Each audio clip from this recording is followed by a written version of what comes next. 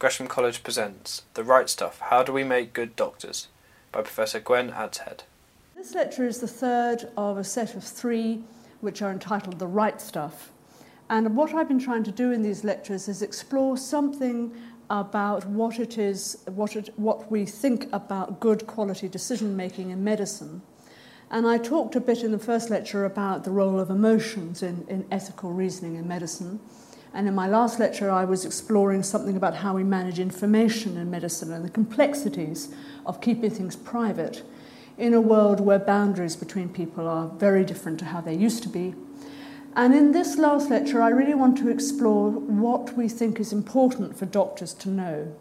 And I'm particularly interested in this because I do a little bit of work with doctors who struggled in their work. And I'm very grateful in preparing this lecture.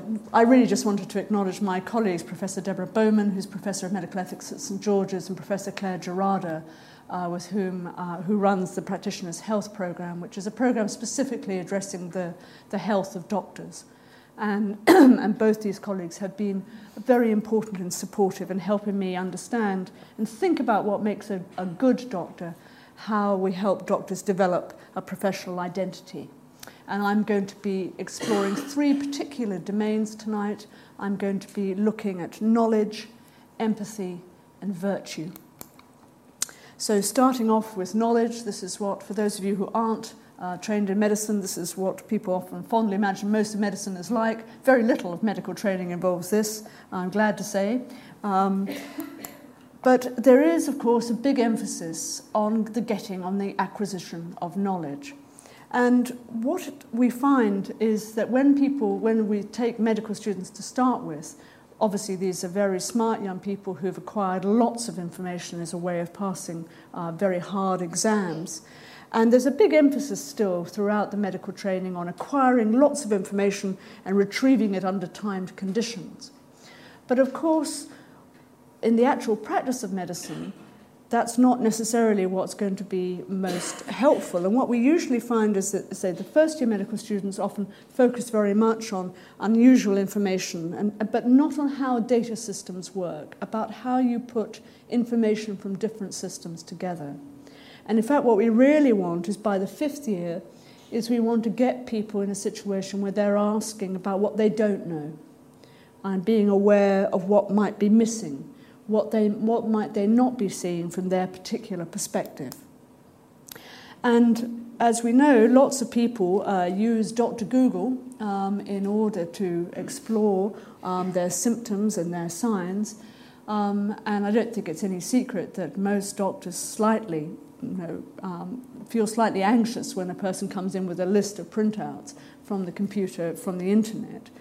Because I guess one of the difficulties about the internet is the lack of quality control. And data is often presented very uncritically. And I think we've seen this as a particular problem, for example, in relation to vaccines. But maybe the biggest problem, I think, with the internet is that there is no way to relate different domains of knowledge together. And the one thing that we know about the human body, and it's remarkable how little we know, really, but the one thing we do know about the human body is it is made up of multiple regulatory systems that are all interacting together. And you have to take a holistic and multi-systemic approach. And the difficulty about some of the ways that medical information is presented on the internet is it doesn't provide a type of integrative perspective. It doesn't provide any advice, again, and help you think about what's not there and how to assess those symptoms or signs that are not present that might be very important. And so there may be sometimes a bit of a potential for overemphasis on getting more scans and more tests, which actually sometimes don't provide a great deal more information, are very expensive. And of course, in the NHS, we cost it slightly differently, but in the United States, there's a real issue about increasing amounts of scans and tests that actually put up the medical bill dramatically, but don't always give you much information. But what is that you really don't get sometimes from the internet is this sense of how things are connected to each other. And of course, it doesn't give you that personal quality which is so important to the human experience of being ill or suffering sickness. And P.J. O'Rourke, some of you may know this, with his lovely distinction between information and knowledge. And P.J. O'Rourke says that having Christy Turlington's number, her phone number, is not the same as knowing her. And that's an important distinction, I think, between the amount of information that you get when you're training as a doctor and then the actual knowledge of what it is to be a practitioner. So how do we transform information into knowledge? Well, there's a nice book written a few years ago now about how doctors think. And what Dr. Groopman explores in this book is something about thought patterns, heuristics, and algorithms, the way that doctors tend to put information together. And what their systems are really about, of course, is based on experience, but also is about organizing information so that they can tolerate the uncertainty of not knowing. A very important aspect of being a doctor is dealing with the uncertainty of knowing what these various symptoms and signs and data mean. And of course, the person who's got the problem is also anxious about and uncertain too. So what these heuristics and algorithms and thinking patterns do is they give doctors a way of sifting through large amounts of possibilities about what might be wrong. And you have to somehow maintain a tolerance of uncertainty while maintaining a type of complexity, because it's all too easy to go for very obvious solutions and not think about less common ones.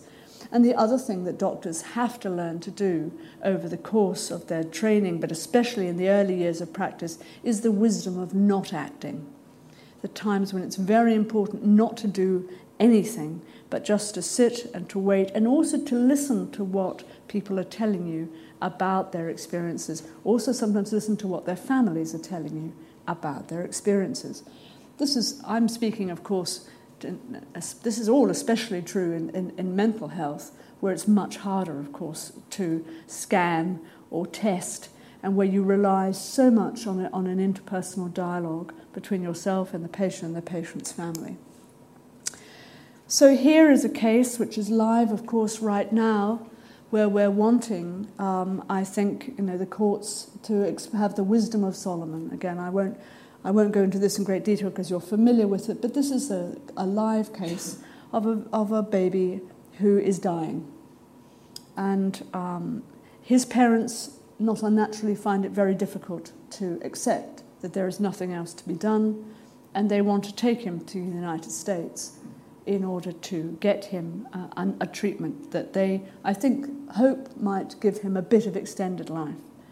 And they have had masses of pediatric information from very experienced doctors that this is not going to be helpful. But they don't want to accept it. And as you probably know, they're taking their case now to the European Court of Human Rights in order to test that out, because that tension between the medical knowledge and the parents' knowledge, I think, beautifully and painfully exemplifies the difference of perspective that happens in medicine. These parents see things very differently from the doctors, and that's inevitable. And sometimes that clash of perspectives is what makes the practice of medicine truly tragic. And Miranda Fricker is an academic who has talked about epistemic injustice where people's voices are not heard, where there's injustice because different types of views about experience are not expressed. And in this particular case, it may well be that baby G's parents really feel a type of injustice. I mean, they have been unsuccessful in all the English courts till now. Up till now, the English courts have preferred the medical perspective to baby G's parents' perspective. And one of the reasons that that's the case is that medical opinion is not just based on baby G's situation, but on a perspective of many, many cases and the integration of multiple pieces of information, multiple experiences, whereas baby G's poor parents only have one perspective, that is their own, and a very painful and distressing one it is too. And nobody here, I'm sure, would feel anything but desperate sympathy for their situation. And courts need good quality types of knowledge to help them deal with these extraordinary types of decision. This is a rather splendid slide from a 17th century picture of doctors, apparently en courant. But not many doctors, I think, get up on horseback in armour these days, but it's a rather splendid, noble picture. And it's just a reminder to me to talk about how important it is for doctors to be thoughtful about the painful emotions that they have to face. That in a way I've been talking about knowledge, but I want now to move on to think about the type of psychological capacity that's necessary to deal with the emotions that you have to face as a doctor. And I talked in my first lecture about the type of emotional knowledge that I think doctors need in order to face some of the dilemmas that they have to. But in the care of others often raises very painful and challenging emotions. And these are, fear, pain, distress, even disgust, it has to be said, is a feeling that you can have when you're looking after somebody. And Daniel Offrey has published a very interesting book a couple of years ago called What Doctors Feel, and she talks about how important it is to manage some of the negative and painful and uncomfortable feelings that often arise when you're looking after somebody who's very sick, who has very traumatizing injuries, who has a very disturbing type of medical condition. That causes all sorts of feelings in the doctors that are looking after them. It's not and if you're not to be completely cut off from those feelings, then somehow you're going to have to experience them and manage them. What Isabel Mingus Leys called the emotional labour of caring. And I'm just going to say a little bit more about that, because Isabel Mingus Leys did a very interesting study. She was asked to come in and consult to a hospital where all the nursing staff were leaving in droves. And there was a very high sickness rate, and they would train people up and then they would disappear. And what she found out by going and talking to staff was that there was a huge split, really, between the hospital administration and the staff on the ground. And that the hospital administration really didn't want to know about the suffering in the staff. This was principally nurses, but also doctors. And because they didn't want to know about that, there was a big responsibility was put particularly on junior staff, and senior staff were sent off to meetings and kept well away from the distress on the ward. So it was the most junior staff who were often dealing with the biggest distress. And so there was a type of unconscious avoidance of getting close to people who were suffering. And what Mingus Leys talks about is a type of denigration, almost, of the people who are trying to relate clinically to patients, the denigration of the process of getting too close. And yet we know that when you both elicit care from people and you give care to people, a type of bond grows up between you. But I think one of the concerns that there is in current 21st century medicine, particularly in the NHS, is real concerns about this type of unconscious pushing away of a type of attachment and care, and whether that helps us to understand a little bit of what happened in Mid Staffordshire Hospital and the appalling failures of care that took place there.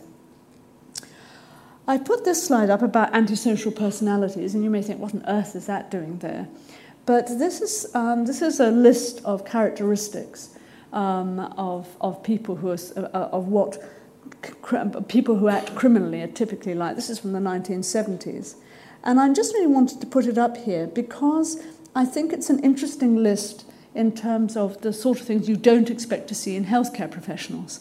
That in fact we tend to select healthcare professionals as people who are actually very engaged at school, who actually try and engage with others, are not necessarily thrill seekers, are not angry or unempathic, and who do feel a lot of obligations to people. And we don't expect to see people with this type of personality profile in medicine at all.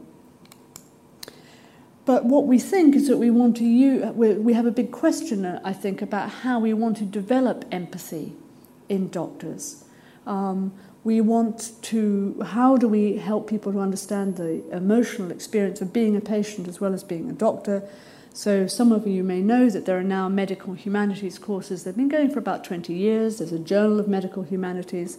And that allows us to use the arts in particular as a form of moral imagination, and also allows doctors to look at different value perspectives in medical practice. And I'm glad to say there are journals, research, and there's courses. And of course, there's television, many television programs about doctors. Absolutely fascinating. The rise, there's a whole PhD there, I think, on the depiction of doctors in television, both bad and good.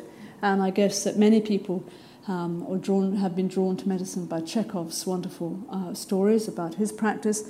But some of you may be more familiar with Dr. Gregory House, a somewhat troubled doctor who exemplifies the type of brilliance around information retrieval, but not very good emotionally with other people.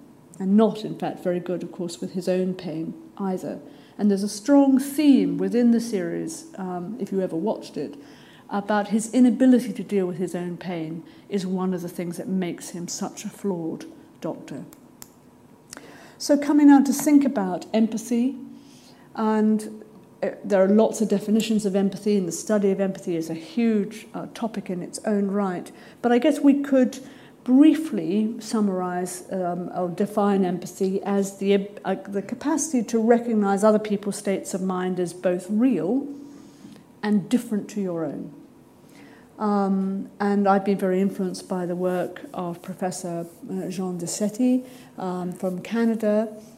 And he, along with many other colleagues over the last 30 years, has probably done most work on the psychological experience of empathy, but also, interestingly, the neuropsychiatry of empathy and the bits of your brain that light up when you start to think about other people's minds. And we know that there are two strands to empathy. There's a thinking aspect, a cognitive aspect, and a feeling aspect, an affective aspect. And the neuroarchitecture that's involved when you think about other people's minds is actually physically very close to the bit of the brain that deals with self-recognition, interestingly. And there was a review by Desetti and Moriguchi several years ago, 10 years ago now, which suggested that actually one of the common features of psychiatric disorders is that they cause a lack of empathy in people. Now, that doesn't mean that people with psychiatric disorders are all unkind or uncaring, far from it. But what it does mean is that they are sometimes not very good at recognizing other people's minds as being real or different from their own. And there are many types of psychiatric symptom which actually are a feature of not being able to distinguish your own mind from somebody else's. Now, I think over the last few years there's been an identification of empathy as being morally valuable in itself, a moral good, and that people, in the implication being that if you lack empathy, you are not a virtuous person, that you are not a good person.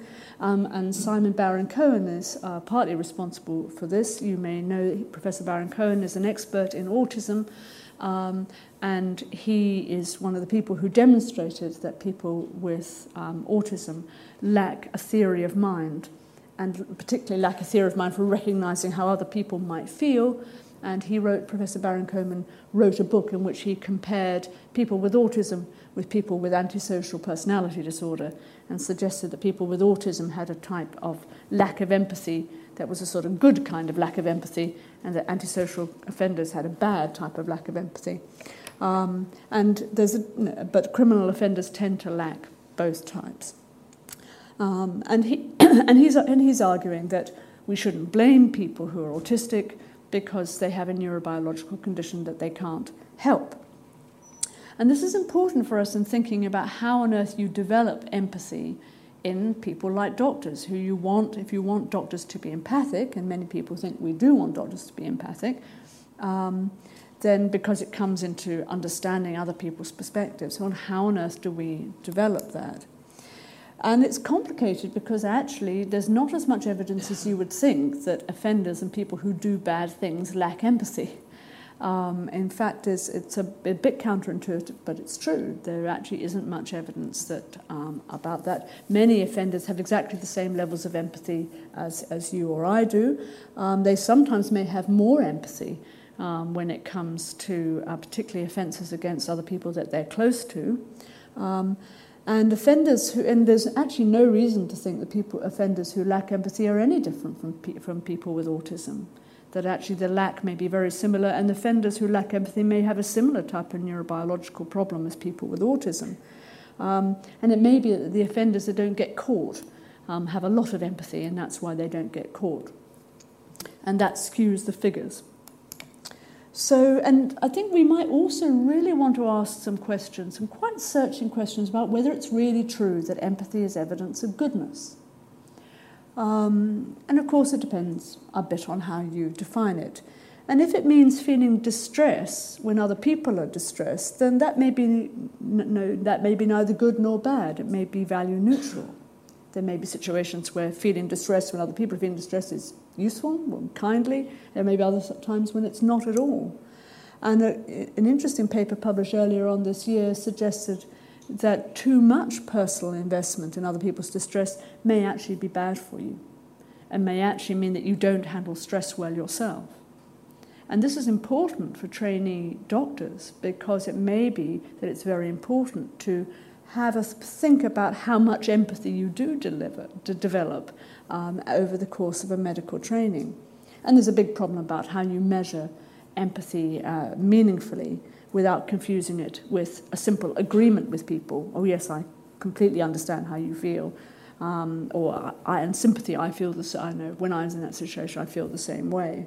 And at present, we tend to assess empathy in medical students by observing them. And there's a big question, I think, about whether that's really the best way to assess empathy. Empathy is thought to be a key aspect of care in clinical practice. And one of the interesting findings is that young people going into medical school have similar levels of empathy to everybody else. But by about year 3, their empathy levels have dropped. If you use the same measure of empathy, you can reliably show that junior doctors in training have a decrease in empathy as they go on in their training. And one of the things that we don't know is what to think about this. On the face of it, it looks as though it might be a worry, but at another level, it actually might be a very sensible and human way to defend yourself against too much distress. If you're going to have a long and happy and rich life as a professional carer, then you may need to be able to manage your distress very carefully and thoughtfully, and a turning down of empathy may be a very important way to do that. It may indeed be a very important step in the development of resilience and possibly even compassion.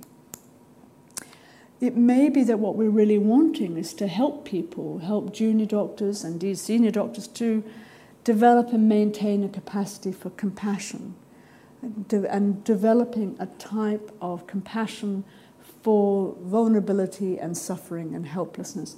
And one of the things that comes out of the compassion literature is that it may be important to start with self-compassion.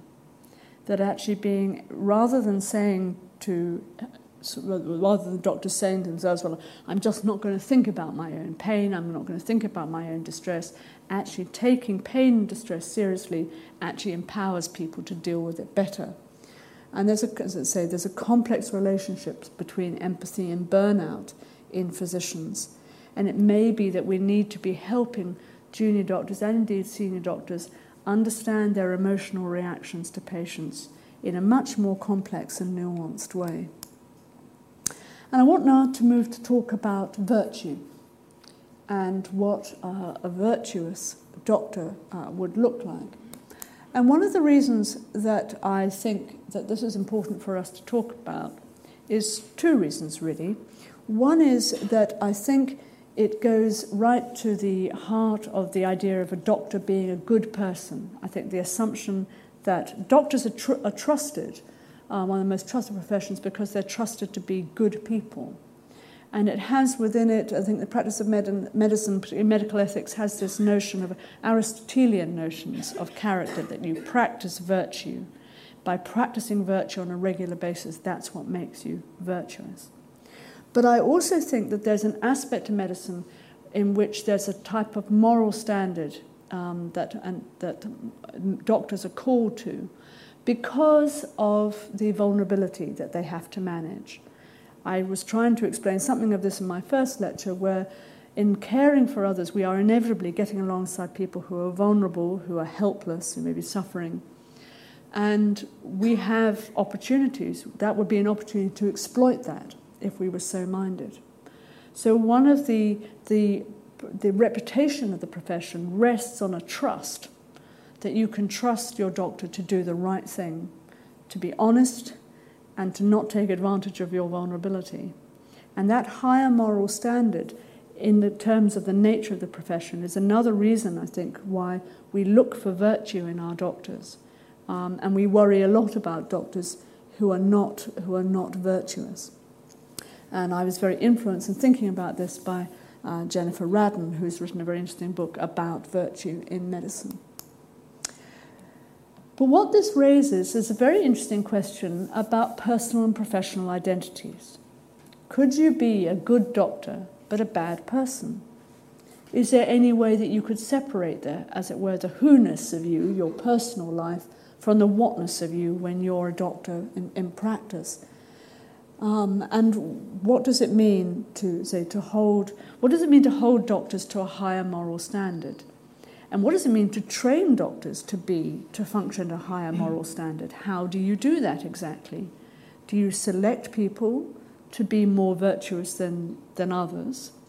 Or do you hope to develop a type of increased moral sensitivity throughout the training period and, of course, thereafter?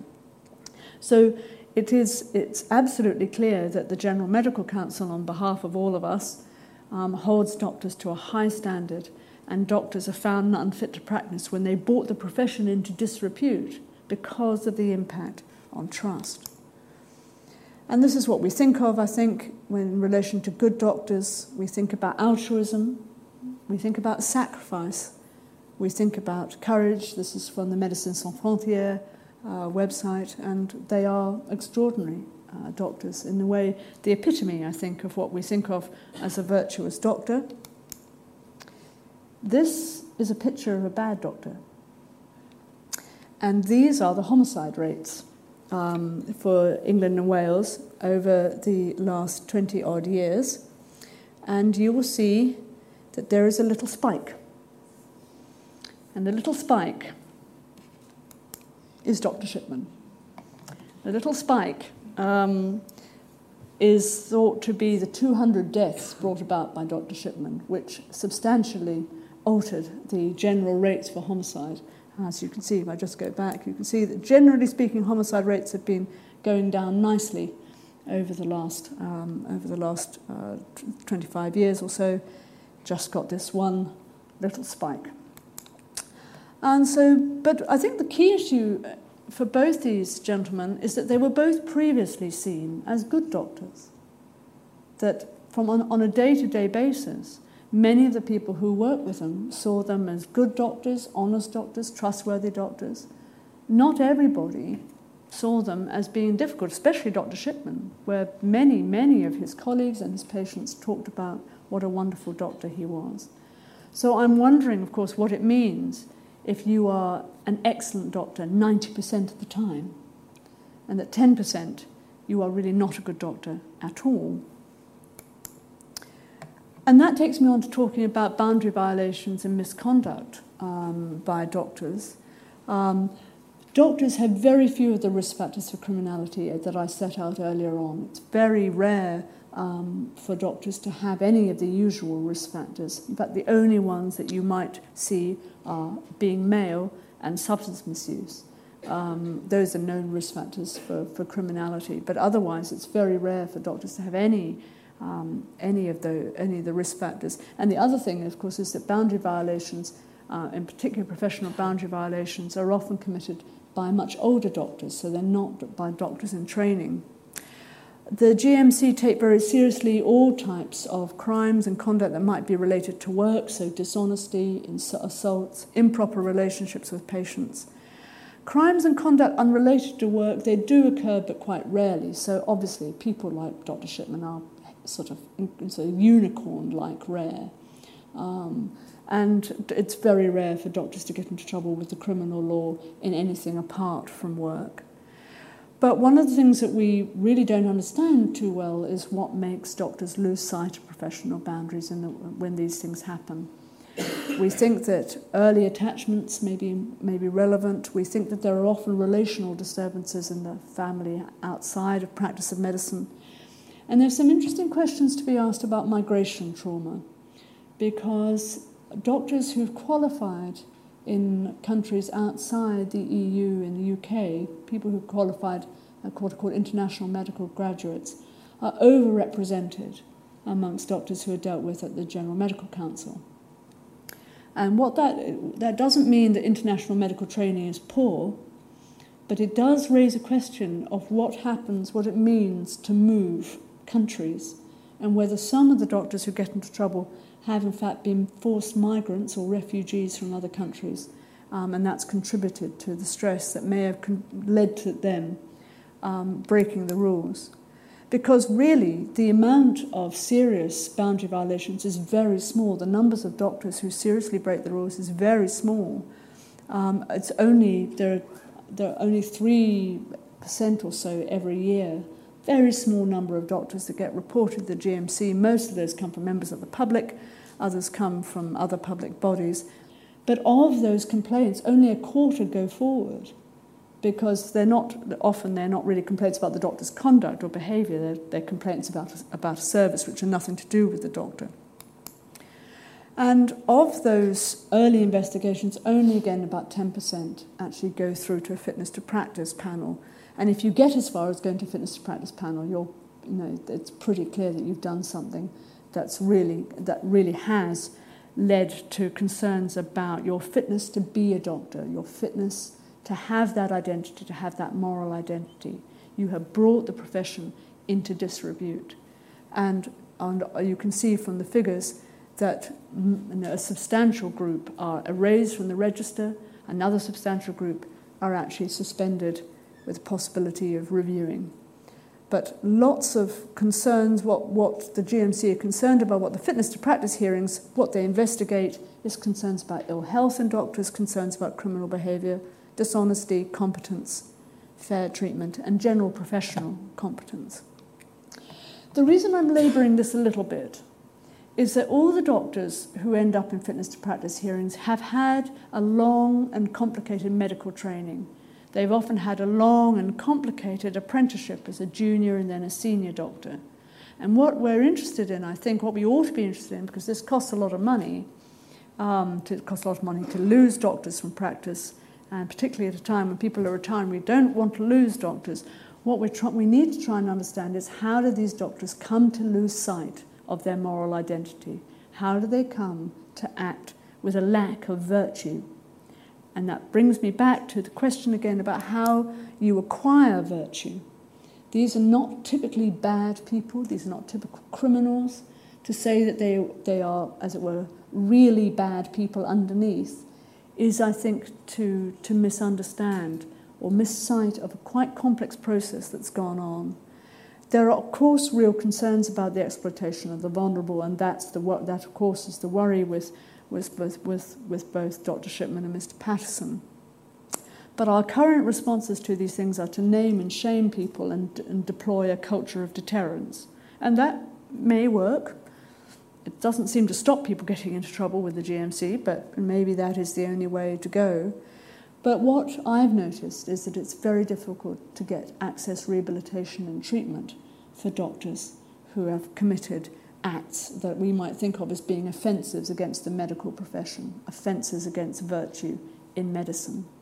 And of course I'm interested in this because of my day job, and I work with other types of offenders, and I know that rehabilitation is helpful there. I know that treatment is helpful there. So I get worried that there aren't similar access to rehabilitation and treatment for doctors who offend. Not least of all because A, they should be very treatable, and B, it is way expensive not to do so. But it's an adversarial process. When it comes to it, these hearings are adversarial, just like, and doctors who go wrong are treated just like other offenders. They may lack insight, they may blame patients in some way, they may minimise what they've done. They may blame alcohol and drugs. They may say the things that many offenders say. So it's complicated. But what's interesting is that these are the types of self-justification and excuse process that happens in almost any adversarial situation. And there's something here about not really thinking about what's going on in the mind of the patient and about what it takes to keep other people's minds in your mind. And in a previous lecture I talked about this, and we call it mentalizing, the process of keeping mind in mind. And so I think for doctors who get into trouble with the GMC, doctors who don't act virtuously, there's a type of lack of mentalizing. So they only see their reality. They don't see the impact of what they're doing, and they intellectualize. But I think particularly the worry is that they are not mentalizing feelings of vulnerability. And again, the reason I'm labouring this a little bit is that I want us to think about how you train that into people, how you get people to take vulnerability seriously, how you get people to take weakness and neediness seriously, how you deal with hubris, the type of attitude of grandiosity and entitlement. And occasionally, we have, I think, some concerns that the vast majority of doctors who get into trouble with the GMC are male. So that makes them like other offenders. And that remains a big question, I think, for us about what it is about some accounts of masculinity that make rule-breaking more possible or more likely. And this, of course, for those of you who don't know, these are the 15 men who were present at the Wannsee conference, who planned the final solution. So the mass murder of a significant subgroup of the citizenry who were known by these men to be innocent of any crime. There were several lawyers here whose job it was to articulate a type of legal account of what they were going to do. And I think it's just very important because these are men, again, like many doctors, who are intelligent, highly educated, thoughtful people. How did they come to lose sight of virtue? And I think there may be something here about the idealization of medicine, that I think that if medicine is too idealized, if we put doctors on a pedestal, if we say that doctors must have a higher moral character than anyone else, then we're setting them up to fail. I think there's a problem that where you idealize people, then denigration is not far behind. And if you treat doctors as godlike creatures, you invite them to play God and then are appropriately angry and distressed when it doesn't work. And I think behind this idealization and denigration is a very real anxiety and distress, and perhaps a wish to deny just how painful the realities of suffering and death are in medicine. They are always present in medical treatment. The worry about suffering and death is always there, and I think that this tendency to idealize or denigrate doctors, I think, is part of trying not to think about that. So we have a big question, I think, about how to hold doctors to a higher moral standard. Moral identity is arguably still being formed, certainly at 18, and I think well into the third decade. Some people would argue our moral identity is constantly being formed and renegotiated over the course of a lifetime, and that moral identity and moral development doesn't stop when you get to a certain age. So the question about how you develop moral identity of doctors in students in particular, but also how will employers develop doctors' moral identity? Now in the NHS in particular, where doctors are employees of trusts, how will trusts develop the type of moral identity that we, as service users and patients, want our doctors to have? How will we get their moral identity how will the trusts enable a moral identity as well as their work identity? And this is an important distinction from 100 years ago, where doctors had their own professional, separate identity and with a framework of values that gave them their identities as doctors. And there is a serious tension in the NHS. In public health, public health care, there's a serious tension because the moral identity of a professional person involves a commitment to values. But that's what a profession means. It's in support of faith, in support of a faith and altruism and compassion and the best quality care. And some of you will know that there are other professional groups who have a simple profession and a final profession. And that's part of developing your core personal identity as a professional. But employees provide a service or carry out tasks assigned. And I don't think you can buy a faith with a paycheck. And so we should have public anxiety, I think, about trusts who claim to offer high-quality care but struggle to do this within their budgets, and then they cut clinical services, frontline clinical services, but don't acknowledge that they've done so. And doctors who complain may be sacked, and then public money wasted on legal actions. Most egregious case a couple of years ago, Dr. Matu, a cardiologist who expressed concerns about the level of beds provided for cardiac care and was suspended for 7 years, suspended on full pay, and then sacked in 2010. And he was eventually found to have been unfairly sacked and was awarded £1.2 million in compensation. That's your and my tax pounds, guys, going in a completely pointless type of a legal exercise. So I want to end by thinking about the training of doctors, about how we help doctors, not just students and junior doctors, but also senior doctors, to continue to develop knowledge and wisdom, that where we use the information that we gather to deepen our understanding of what suffering is like and what we can do about it. I think we need to help doctors develop a type of compassion for themselves as well as for others, and what my friend Penelope Campling calls intelligent kindness. I think that if we enhance doctors' capacities for self-reflection and mentalising, that might help them manage when it comes to making mistakes and managing some of the difficult emotions that can arise in medical practice. And I think we have to think in a very mature and thoughtful way about the tension between business values and professional values in medicine, and how that works when we're thinking about the delivery of healthcare services for the future. And I'm going to end with one of my favourite pictures, most appropriately, Titian's Allegory of Prudence. And I think that that's a good place to stop. Thank you for listening.